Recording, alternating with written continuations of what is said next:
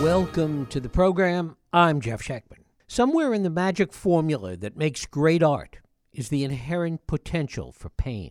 Someone once said that artists were like the rest of us, except that their emotions were just always sitting close to the surface, more accessible, more sensitive, and also more vulnerable to pain and despair, and even suicide. The stories of people like Kurt Cobain, Van Gogh, Virginia Woolf, Hemingway, Sylvia Plath, and Hunter Thompson, while all different, all reinforce the image and reality of the tortured artist. Add to this list Anthony Bourdain. A complicated artist in so many ways, he would suffer a similar fate.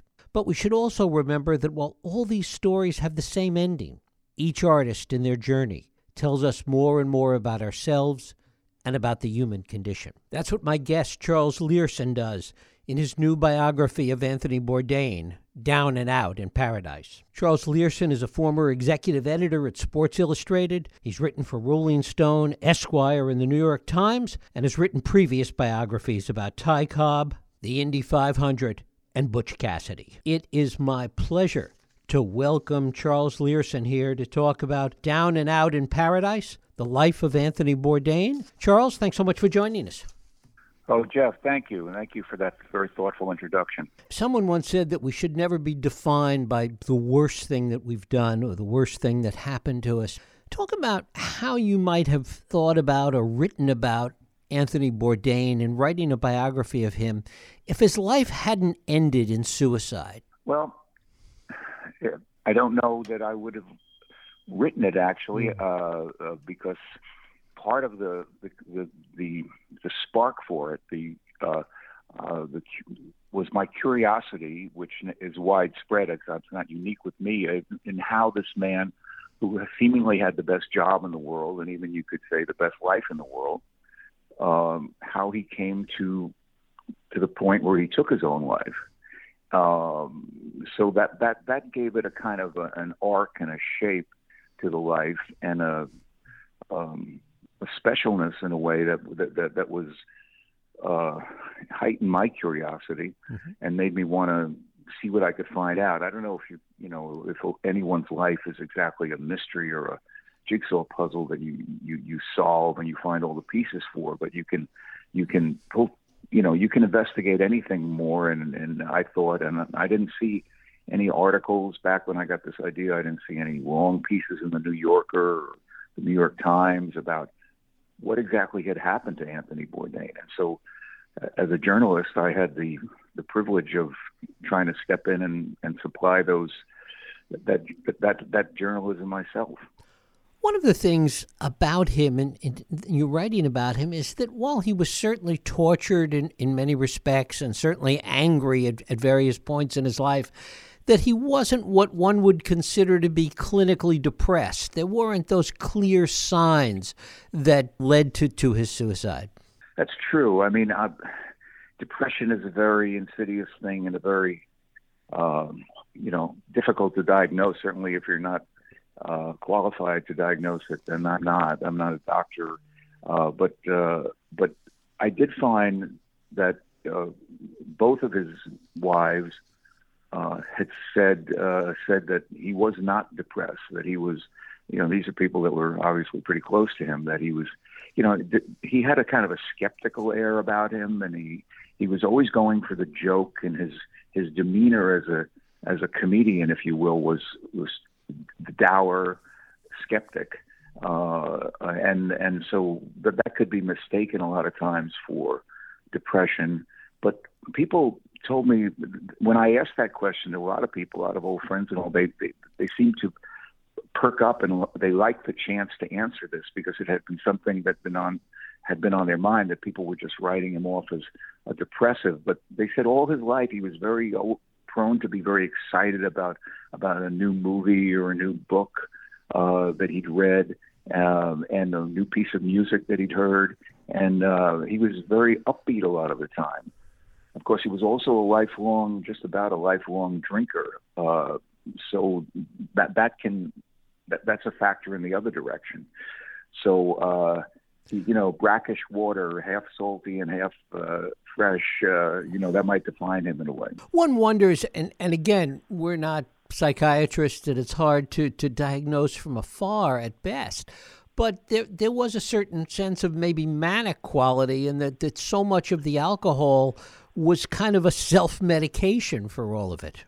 It may have been. He was certainly the sort, and a lot of people pointed this out, and there was a lot of evidence of it, who, when he got interested in something, was all in on it. And when he was a kid, he developed an interest in comic books and comic book art, and he wound up being a pretty serious collector of rare comic books. And he got interested in high school or college and the JFK assassination, and he could soon be able to clear a room talking about Jack Ruby and his theories. You know, he was all in on everything. And when he first got into cooking, he was all in on that. And then he was all in on various relationships he had with women, including, unfortunately, his final one, that he couldn't he just couldn't have one foot in reality or one foot in a solid place. Sometimes he had to have both feet in what he was passionate about at the moment. As you talk about it, he seemed consistent throughout his life in those respects. Were there ways in his life that he changed over the years? Well, that's a good question. I did find him to be remarkably consistent, although he was also a man, and his contradictions were consistent. I don't know if I'd say that he changed, but he lost track of himself. I think he had this odd history in that he became a celebrity and became famous at the age of 43 or 44. Suddenly, he was a celebrity, and he was a mature man at that point, and he very consciously vowed that he would never become a jerk. He would never, like so many show business types are and so many celebrities, and that he would always keep in perspective that he didn't exist to be on television because he hadn't been on television for the first 44 years of his life, and he survived that. But he did lose track of that, especially in the last 2 years of his life, and he started to be abusive or got more abusive to the people around him who he worked with, and he started to forget who he was, I think, until he had, I think, a rather sudden realization or a little flash of how far he'd come from the man he wanted to be in his last few days. And I think that led to his despair, and the despair led to his taking his own life. You talk a lot about the comments that he made, particularly near the end, about really hating being famous. Yeah, he said that. That was another counter to the question of being depressed and all, because he, for most of his life, he kind of enjoyed being famous. As I note in the book, he had a push notification on his phone that every time he was mentioned anywhere on the internet, his phone would ping, and he'd look at it wherever he was. And people who said he drove them crazy, he was sitting next to him at a bar or in a restaurant, and if the phone didn't ping for a while, and a half hour or an hour, he got jumpy, and he might start a feud on the Twitter with criticizing some chef or some chef's TV show just to stir things up. So he liked that, and he was very gracious to people who approached him and came up to him, as long as maybe he wasn't in the middle of a meal in a restaurant or they weren't too obnoxious about it. But as part of the Anthony Bourdain story is a simple story of exhaustion, of a man wearing himself to a frazzle and wearing himself out. He was on the road 250 days a year, year after year. He helped us romanticize travel, but travel is not all pleasant. Things always go wrong, and even when they don't go wrong, it's a very wearing and fatiguing experience. So he was traveling for 250 days a year, and he was drinking huge amounts of alcohol at the end, which is a drug that will tire you out even more. So he got to that point. Part of that story with Anthony Bourdain is simply wearing himself out and getting to a point where he didn't think he could untangle the knot that his his life had become. There's also the sense of him being such an addictive personality. I mean, as you said earlier, whatever he did, he was all in. He was addicted to it. He became addicted to travel, to the alcohol, ultimately addicted to Asia Argento. I mean, there was this addictive quality seemed to drive him in so many ways. Yes, it did. Unfortunately, he got involved in heroin and cocaine and crack. Initially, because he kind of, as he admitted, he kind of liked the romantic idea of being a junkie, and that he'd read in William Burroughs' books, about it, and he wanted to be that authentic guy. He strove for authenticity his whole life. He somehow told himself, because he was a guy from New Jersey, a New Jersey suburb, that he couldn't be authentic. But of course, everybody, all these artists that we know, they all came from somewhere, and very few of them came from the Lower East Side of Manhattan, some gritty place that you might say is authentic. But what does that mean anyway, authentic? So he always strove for this authenticity, and that led him into drugs, and he became addicted. And you're right, he wrote about. I got access to papers that he wrote in college, in which he talked about his addiction, if you will, to dramatic women. And this was when he was 20 years old in college, and he's writing about specific incidents of dramatic women. And I point out that he would always be sort of addicted to dramatic women, and especially at the end, that his last lover was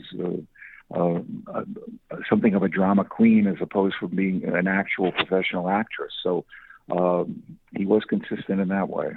And what was it about her that created so much pain for him? Well, I think when you come down to it, and I say in the book a couple of times that he was a Jersey boy, and his brother has criticized me publicly for saying that, said, he was a sophisticated man, a world traveler. Yes, of course he was. He was sophisticated, and he was a world traveler.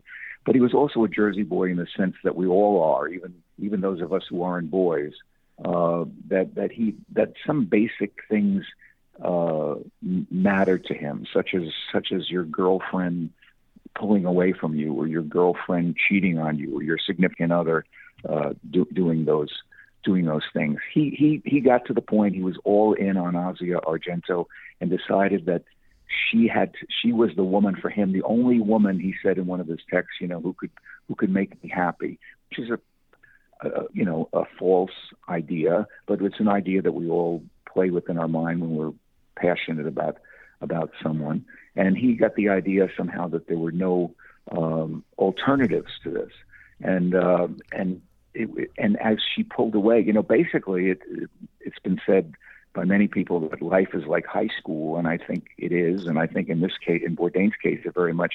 He was the boy who wanted to go steady, and she was the girl who, after a time, didn't want to go steady and was pulling away. And the more she pulled away, the more desperate he got.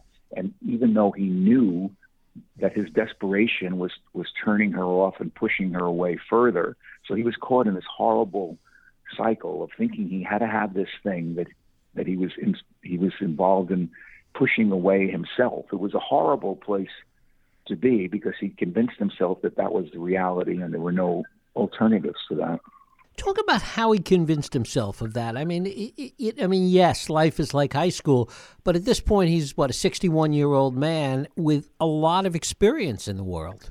Yeah, that's true. But I think he was, if we can learn anything from his life, it's that sometimes experience, doesn't matter. And he was this all-in, passionate person. It's part of what made him extraordinarily successful and great. He stumbled into he wrote a book. He thought of himself as a writer. He thought of himself as a fiction writer. That didn't pan out too well. He wound up he kind of stumbled into nonfiction writing, this memoir of the restaurant business. It was a tremendous success, and that turned into a TV show, which he'd never planned on.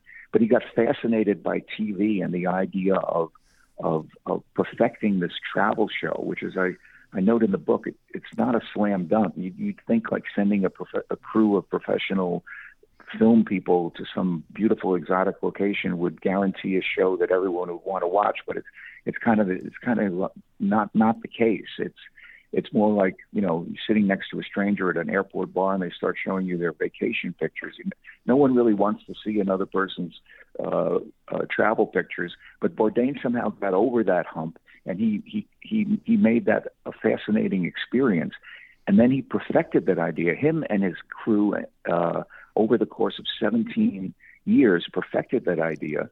And as I also say in the book, it was like watching the Beatles go from album to album and get deeper and more complicated and better somehow.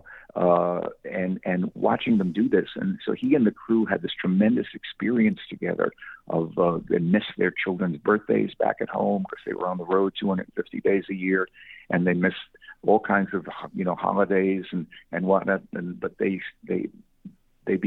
bonded, and they over this idea of creating this wonderful brand of TV that really hadn't existed before, the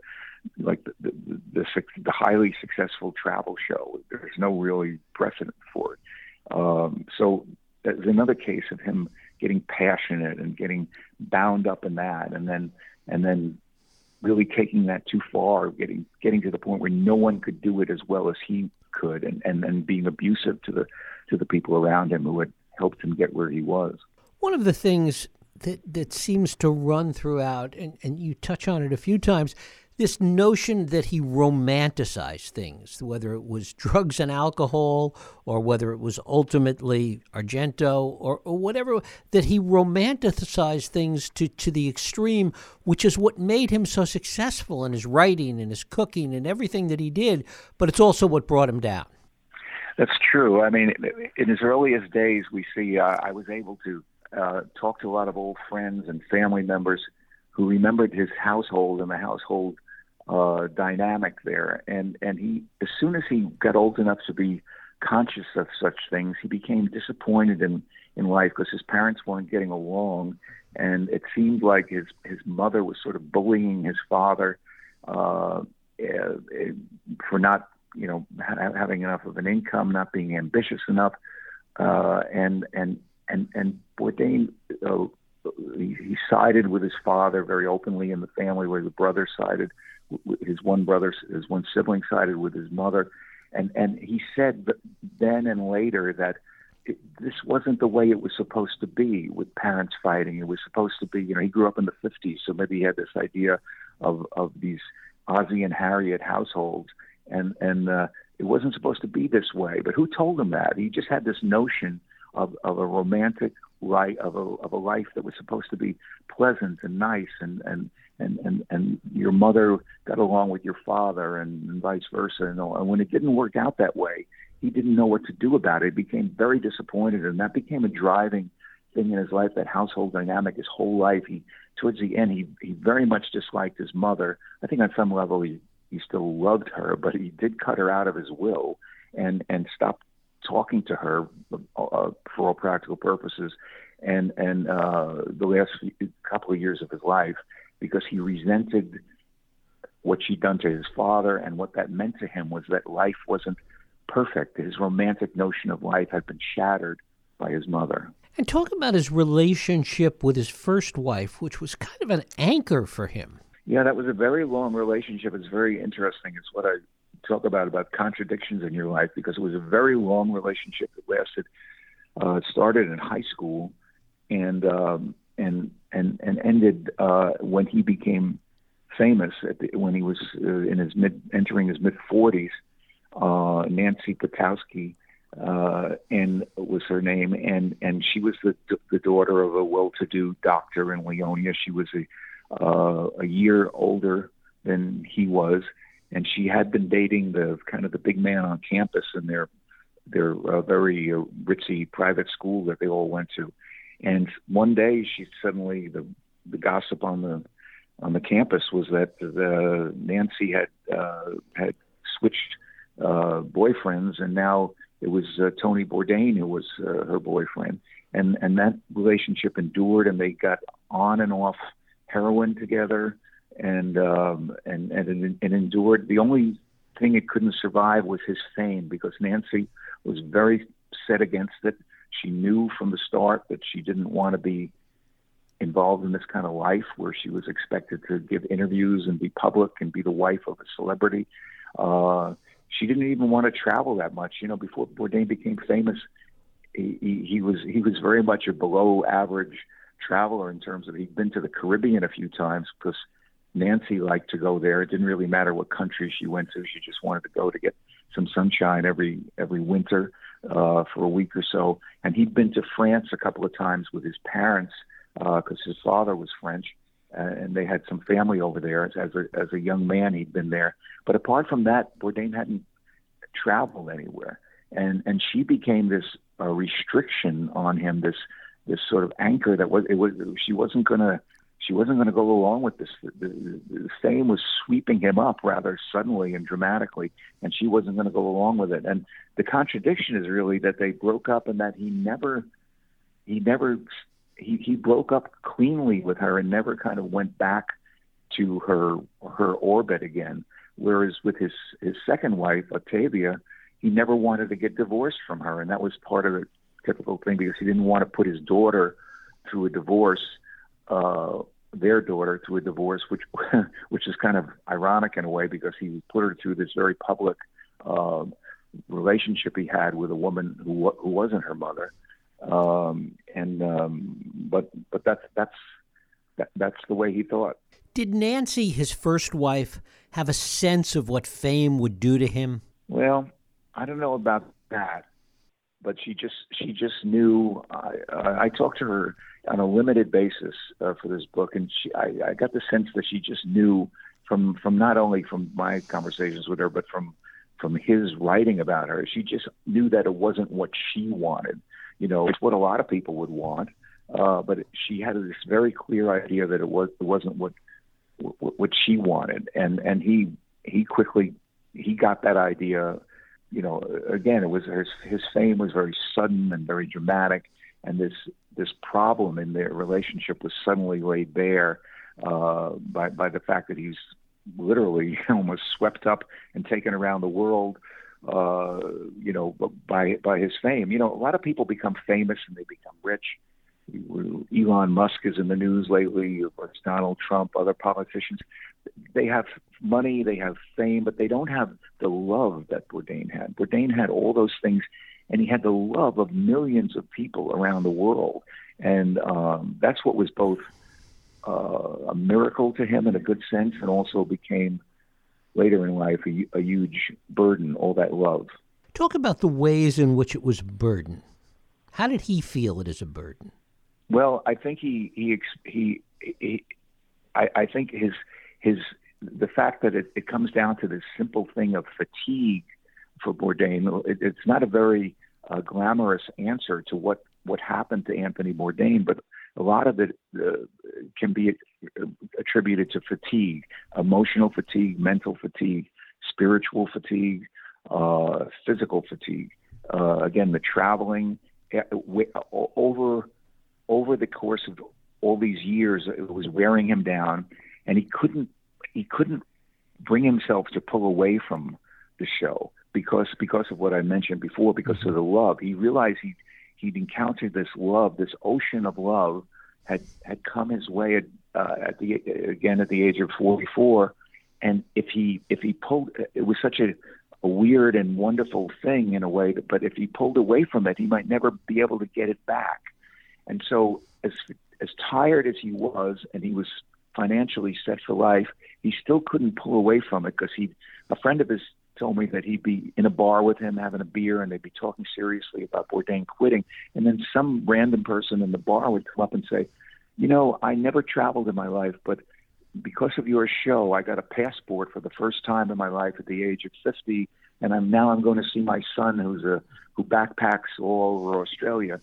And thank you for doing that. And Bourdain would hear one random story like that, and he'd sign up for another 250 days on the road, another year with the show. And so he became physically, worn down by that. A lot of understanding, and then the alcohol, as I say, drenching himself in alcohol. Apart from that, if you try to understand Anthony Bourdain, then that simple matter of exhaustion and fatigue is important, and maybe more important than depression even. Was there anybody that could talk straight to him?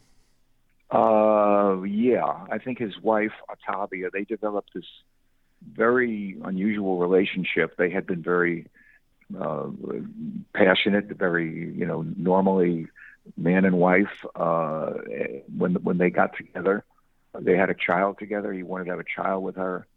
But then the usual mundane thing happened as the child got too old to travel with them. For a while, they tried to go all over the place as a trio, but they couldn't do that as Ariane, his daughter, needed to be in school and whatnot. So he would be off, and he'd be off for a long time. And we've heard the story before with celebrities, whether they're athletes or actors or politicians. The separation is deadly to a relationship very often, and in this case it was, and their relationship evolved into something that was a true friendship.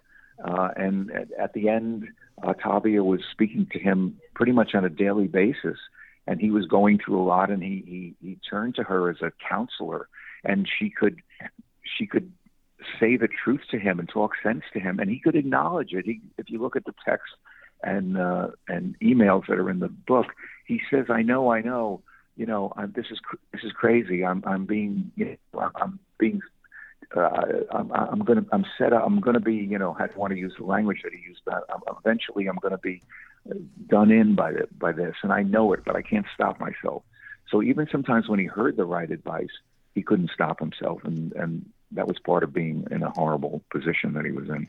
Talk about all the controversy that surrounds those final 48 hours. You've gotten caught up in it as a result of what you've written in the book. Talk a little bit about that. Well, it was a time when they were in Alsace, France, in a town called Kaisersberg, which is a beautiful kind of Hansel and Gretel town. Not far from the German border. It's that part of France that has a lot of German influence in it. It was a beautiful area. And his friend Eric Ripert was one of those shows. The great chef Eric Ripert was with him, and he was often a sidekick and appeared on Bourdain shows. But I think Ripert and the whole crew could see things getting even worse. They were, but by that point, they were used to him going off and having fights on the phone with Asia, disagreements about things, and he was trying to get her work on the show as a star, and also as a guest star, and also as a director.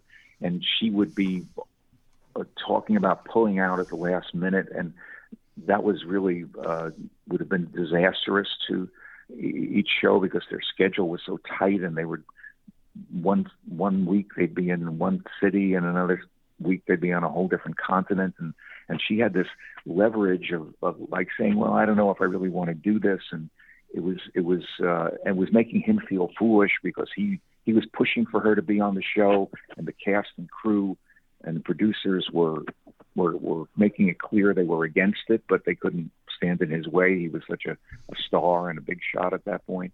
And so if she pulled out and the whole house of cards that was the schedule came tumbling down, they would, it would be clear who had done that. So he felt a lot of pressure on that, and he was having in his last few days, he was having especially intense arguments with her, and he was especially in a state of fatigue. And then she showed up on the paparazzi pages,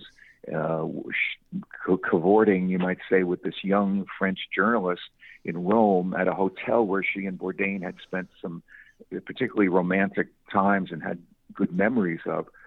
And that was a punch in the gut to him on top of everything else. As I say, it's that Jersey boy thing. It doesn't matter how many countries you've been in, how sophisticated you are. That hurts when you're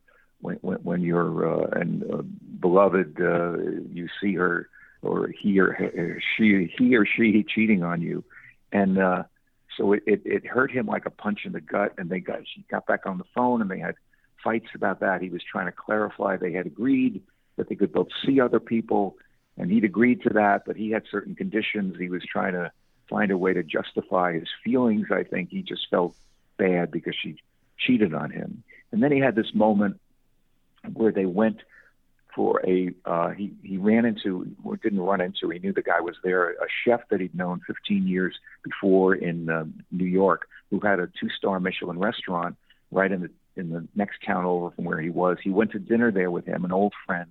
And then Jean-Paul Schillinger, the man's name is, and he said, let's go for a beer run across the German border after their meal. And they went. And when they went into this German pub, everyone recognized Bourdain when he came through the door, and they shouted and they toasted him. And Bourdain just had a marvelous time. And this was 2 nights before he died. But I think that helped him see how life had been and how far he'd come, getting himself into a miserable position with this woman he was in. He was he was supporting her financially when it turned out that she had been accused of sexually abusing a 17-year-old actor that she'd worked with. He paid off the actor $380,000 to go away.